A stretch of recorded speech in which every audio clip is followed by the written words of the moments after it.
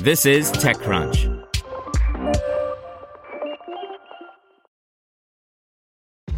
This episode is brought to you by ShipStation.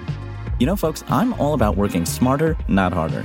Running a successful e-commerce business can be really convoluted, and honestly, you have enough going on, so I want to introduce you guys to ShipStation. I love using ShipStation because it makes it so much easier to automate all my shipping tasks, and I can manage all my orders in one simple dashboard.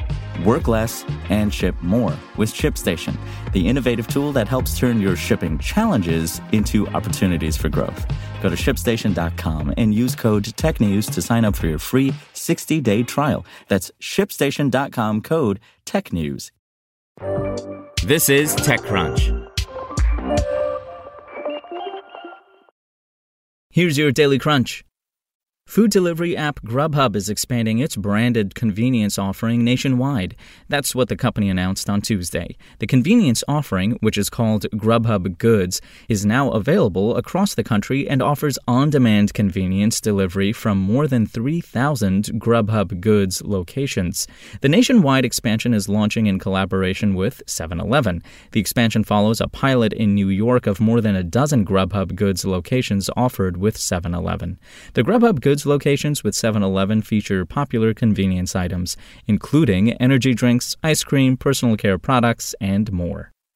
In other news, Twitter is broadening access to a feature called Safety Mode, designed to give users a set of tools to defend themselves against the toxicity and abuse that is still far too often a problem on its platform. First introduced to a small group of testers last September, Safety Mode will today launch into beta for more users across English-speaking markets, including the US, UK, Canada, Australia, Ireland, and New Zealand. The company says the expanded access will allow it to collect more insights into how well Safety Mode works and learn what sort of improvements still need to be made. Alongside the rollout, Twitter notes that Safety Mode will also prompt users when they may need to enable it. And neighborhood social network Nextdoor is revamping its product. The changes, which aim to simplify the app and promote better relationships between neighbors, follow last year's hire of Nextdoor's new head of product, Kiran Prasad, who joined the company after serving at LinkedIn. Combined, the updates are laying the groundwork for a new strategic direction for Nextdoor, which the company calls the Active Valued Community Strategy. This refers to the combination of the neighborhood community and the value that comes from local networks. Meanwhile, the active refers to Nextdoor's motivation to connect people both digitally and in the real world. The original idea with Nextdoor was to create a hyperlocal social network where people living in the same area could share neighborhood information, get recommendations, learn about local businesses, and more.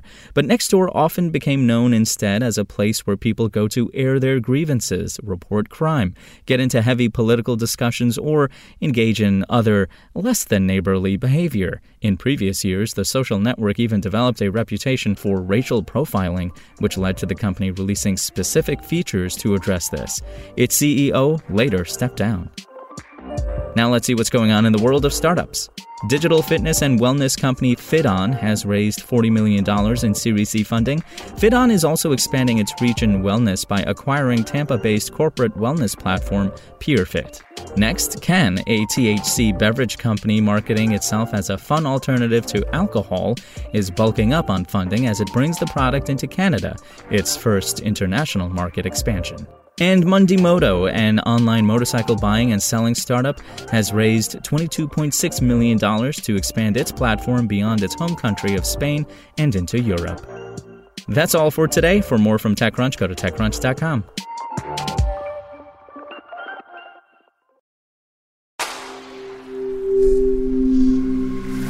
SpokenLayer.